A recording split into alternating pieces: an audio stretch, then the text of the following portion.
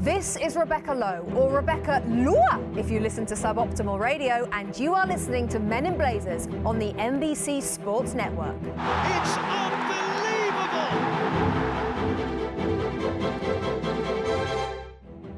It's Rog. It's Monday, and we are back for another week of, whatever this slop is that we're serving up. Whatever kind of reality we are grappling with. This is WGFOP, The Bald.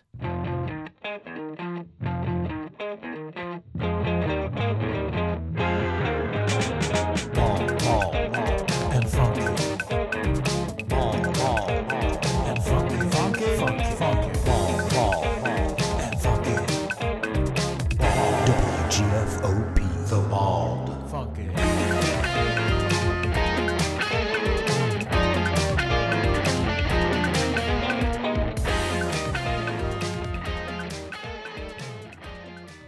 That sting is named Bald and Funky by GFOP Marcus Ricci. And yes, this is WGFOP, The Bald, Bald and Proud, the place where we take your questions, which we thought at the outset would be about football, but the world is changing. We change with it, let's be honest.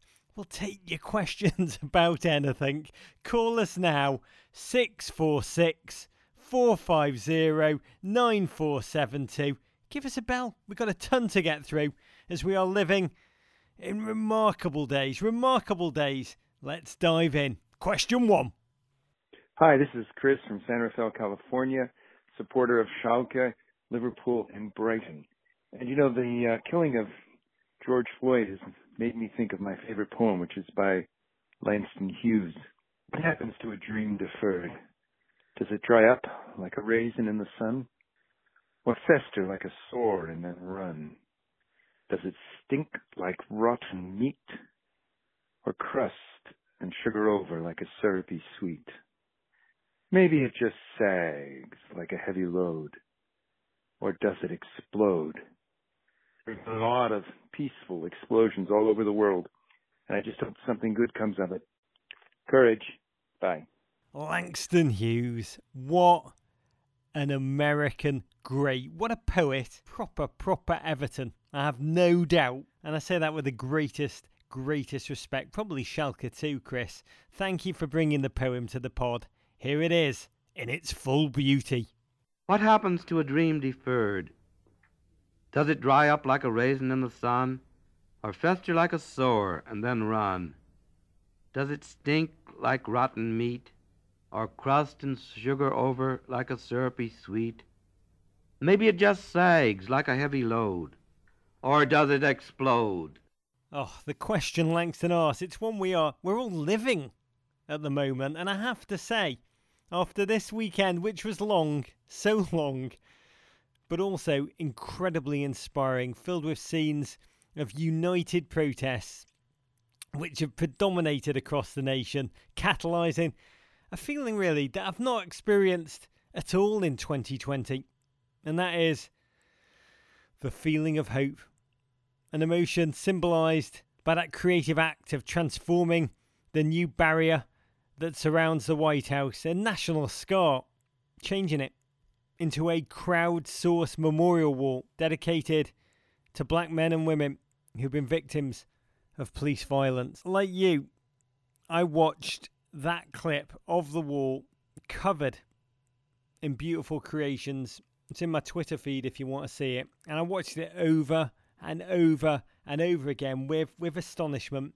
It's really proof of that life truth. Out of darkness cometh light. I mean, even Ta-Nehisi Coates, who taped an interview with Vox this weekend that I loved, even he's admitted, quote, "I can't believe I'm going to say this, but I see hope.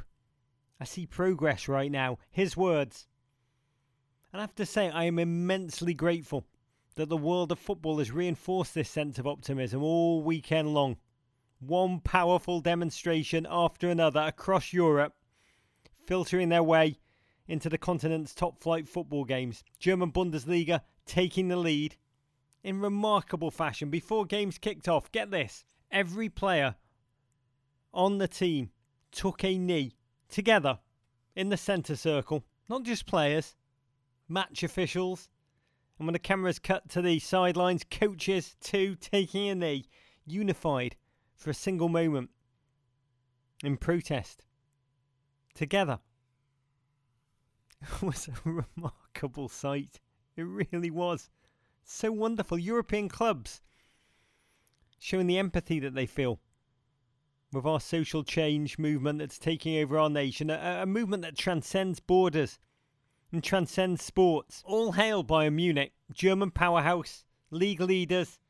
They warmed up in shirts that proclaimed Reds against racism and then took the field with their players sporting Black Lives Matter armbands, while the club issued a statement that, quote, the death of George Floyd and the images from the USA have shocked us all. These are remarkable words, remarkable times. This is Germany. And it wasn't just Bayern. Borussia Dortmund followed suit.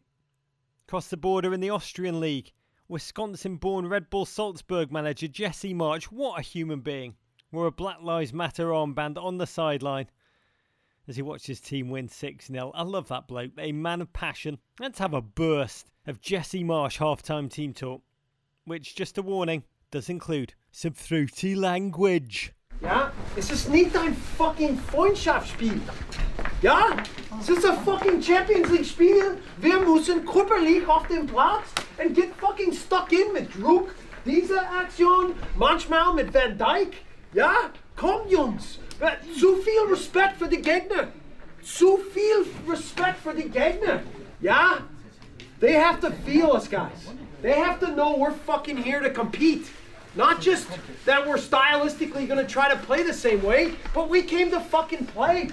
Right? That is what's most important. We're going to talk a little bit about tactics, but we got to step on that field. And when we say Selbstvertrauen, that means will also. Will füreinander und jetzt ist es ich gegen ihn oder euch oder egal. It's us against them.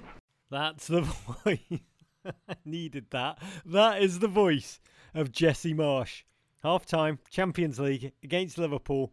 What a great American.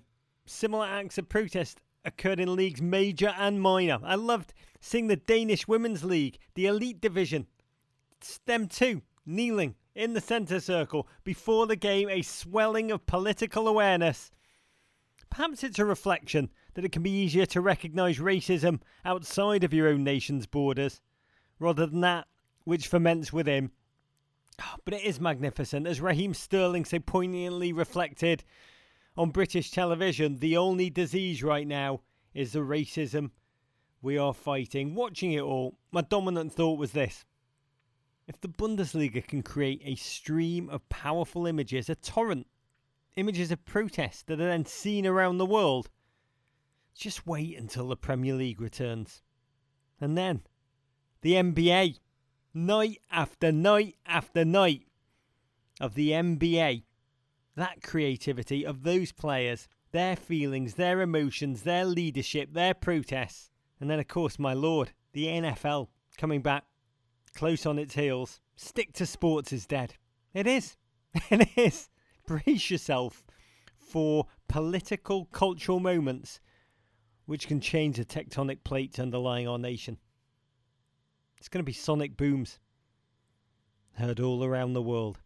Next question, please, Jonah. Hey, this is Andy from Huntsville, Alabama, Everton fan, Atlanta United fan. My question is for Raj about hair. Looking at my beloved Everton, they may be hovering in mid-table mediocrity on the pitch, but I would maintain that their hair game is better than all other clubs.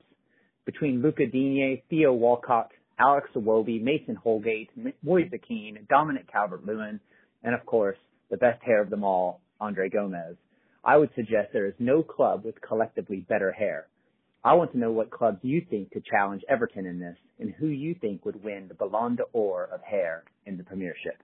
Courage. Hello, Andy. Hello, Alabama. Your question about Premier League haircuts is like a blast back to the past, where Premier League haircuts, tattoos, sellies, they all felt so important. It's going to take some time to get back to that for reals, and not just because, well, pandemic lockdown has played havoc with the natural order of player haircut hierarchy. Even Jack Grealish, Looks like he's been to Hamageddon. 97% of footballers right now, they all look like bloody Tom Davis or a wet dog. Wet dog, obv's redundant when talking about Tom Davis. To be honest, I'm just thrilled to have been able to spend some time this weekend watching footage of the teams back in their stadiums playing 11 on 11 intra-squad scrimmages. How great was it to see Manchester United back at Old Trafford charging all over the field? Yes, it was empty, as was Stamford Bridge, but it was still joyous to watch the Chelsea players take to the field again for an intra-squad scrimmage there in which Christian Pulisic tantalisingly was seen to be wearing Willian's number 10. Or should I say soon to be leaving Willian's number 10. Oh, he's the new Eden Hazard!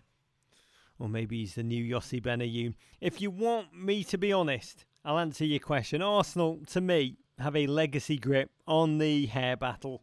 It's like a new trophy. Bellerin, single-handedly to be candid, even shaved off hair Bellerin. So stylish. Guendouzi, David Luiz, good for something. Love his hair. Reece Nelson. Though I've got to say, Sheffield United, a team so anti-hair product. They almost steal it this season for their normcore approach to what is really important in football. Next question. Hi, this is Carly from Cresswell, Oregon.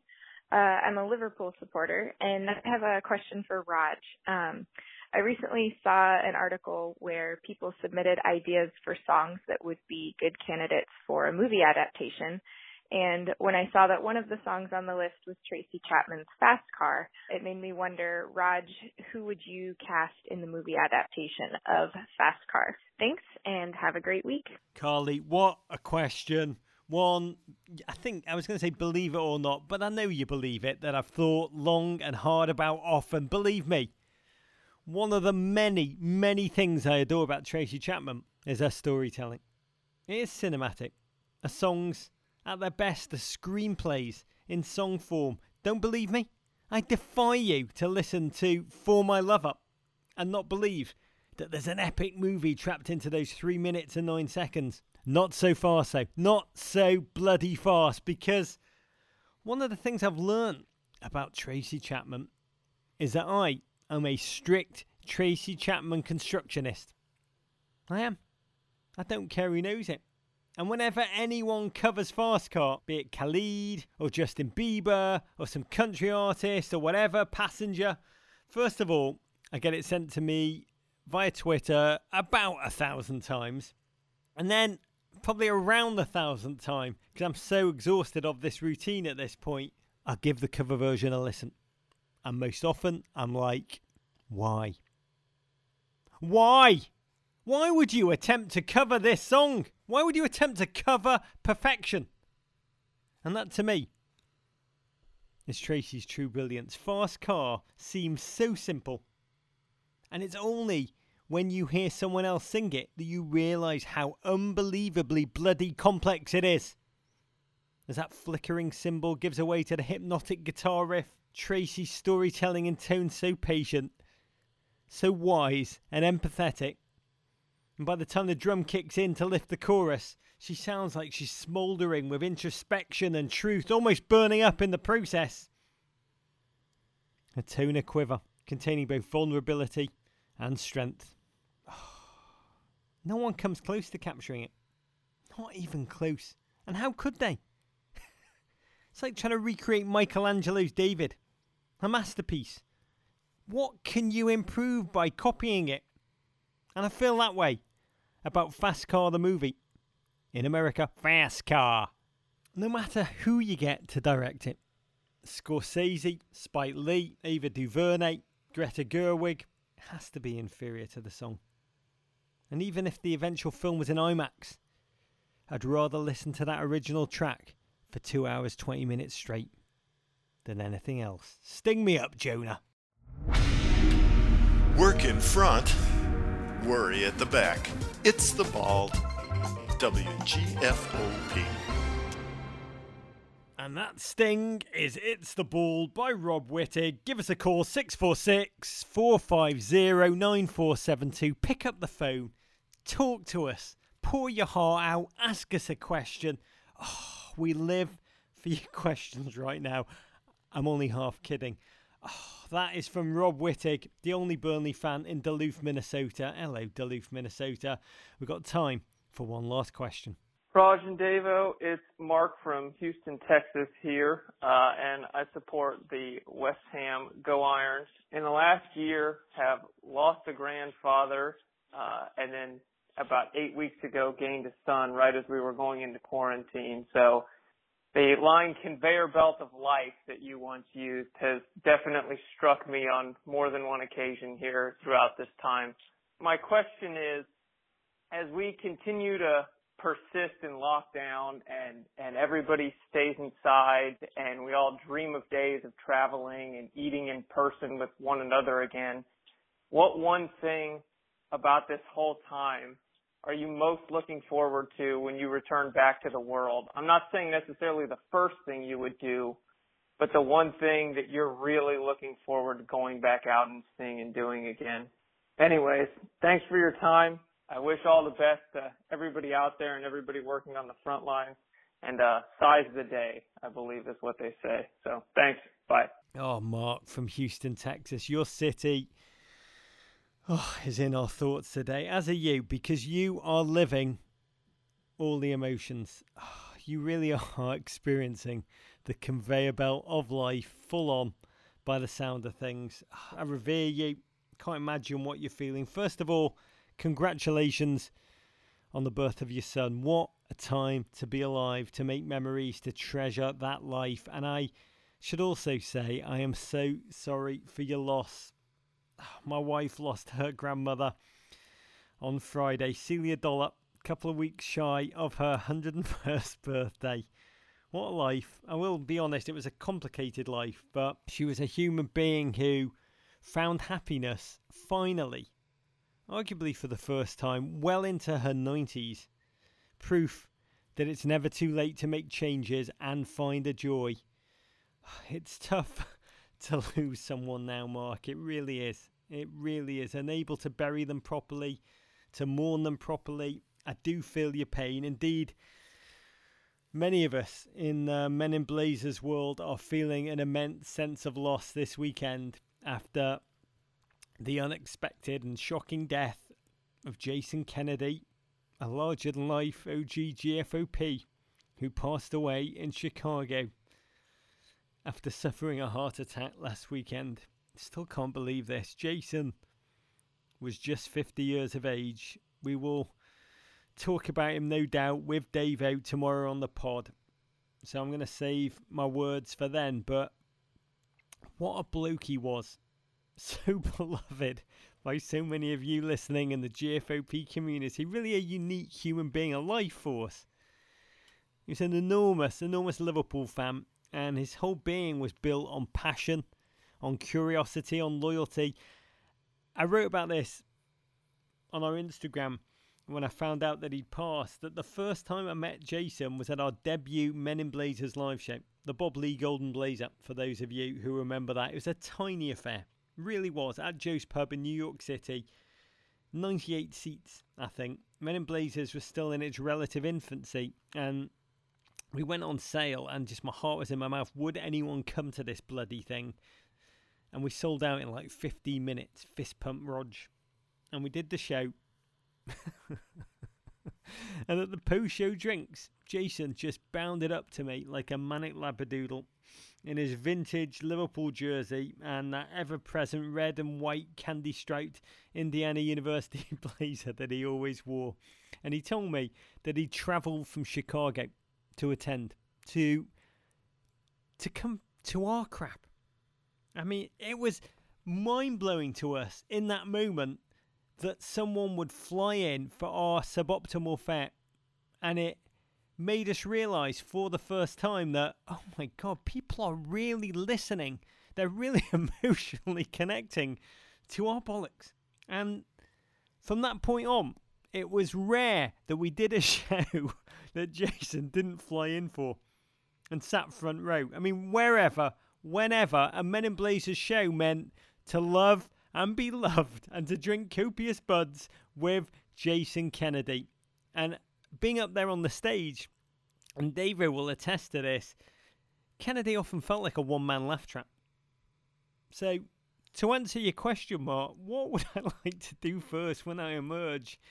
It's less a thing and more an approach to life, because back in March, I was meant to have dinner with Jason at his alma mater, Indiana, in Bloomington. I was going for a visit with my oldest son, Samson, and COVID made that impossible. Cancelled the flight, cancelled the trip. And it pains me that we will never be in that place together that meant so much to him. I last saw him 3 weeks ago when Jason came to raise a pint on one of our Men in Blazers happy hour Zoom calls. And he talked about how excited he was with every ounce of his being to watch Liverpool Football Club finally win the title. And when it happens, which it most probably will against Everton, a fact which would have delighted Jason to the core of his being, I have no doubt he'll be looking down from somewhere, raising a pint in my direction as his favourite song, Making Plans for Nigel by XTC, plays loudly in the background, and he'll be loving every moment. So what I hope to do when we get through all of this for the first time, it's not an actual thing, it's an approach to life, and that is to take nothing for granted and to make memories while I can. We should be careful of each other. We should be kind while there is still time. We will be back tomorrow. Until then, we send our love to Jason Kennedy and his family and his friends with all of our love.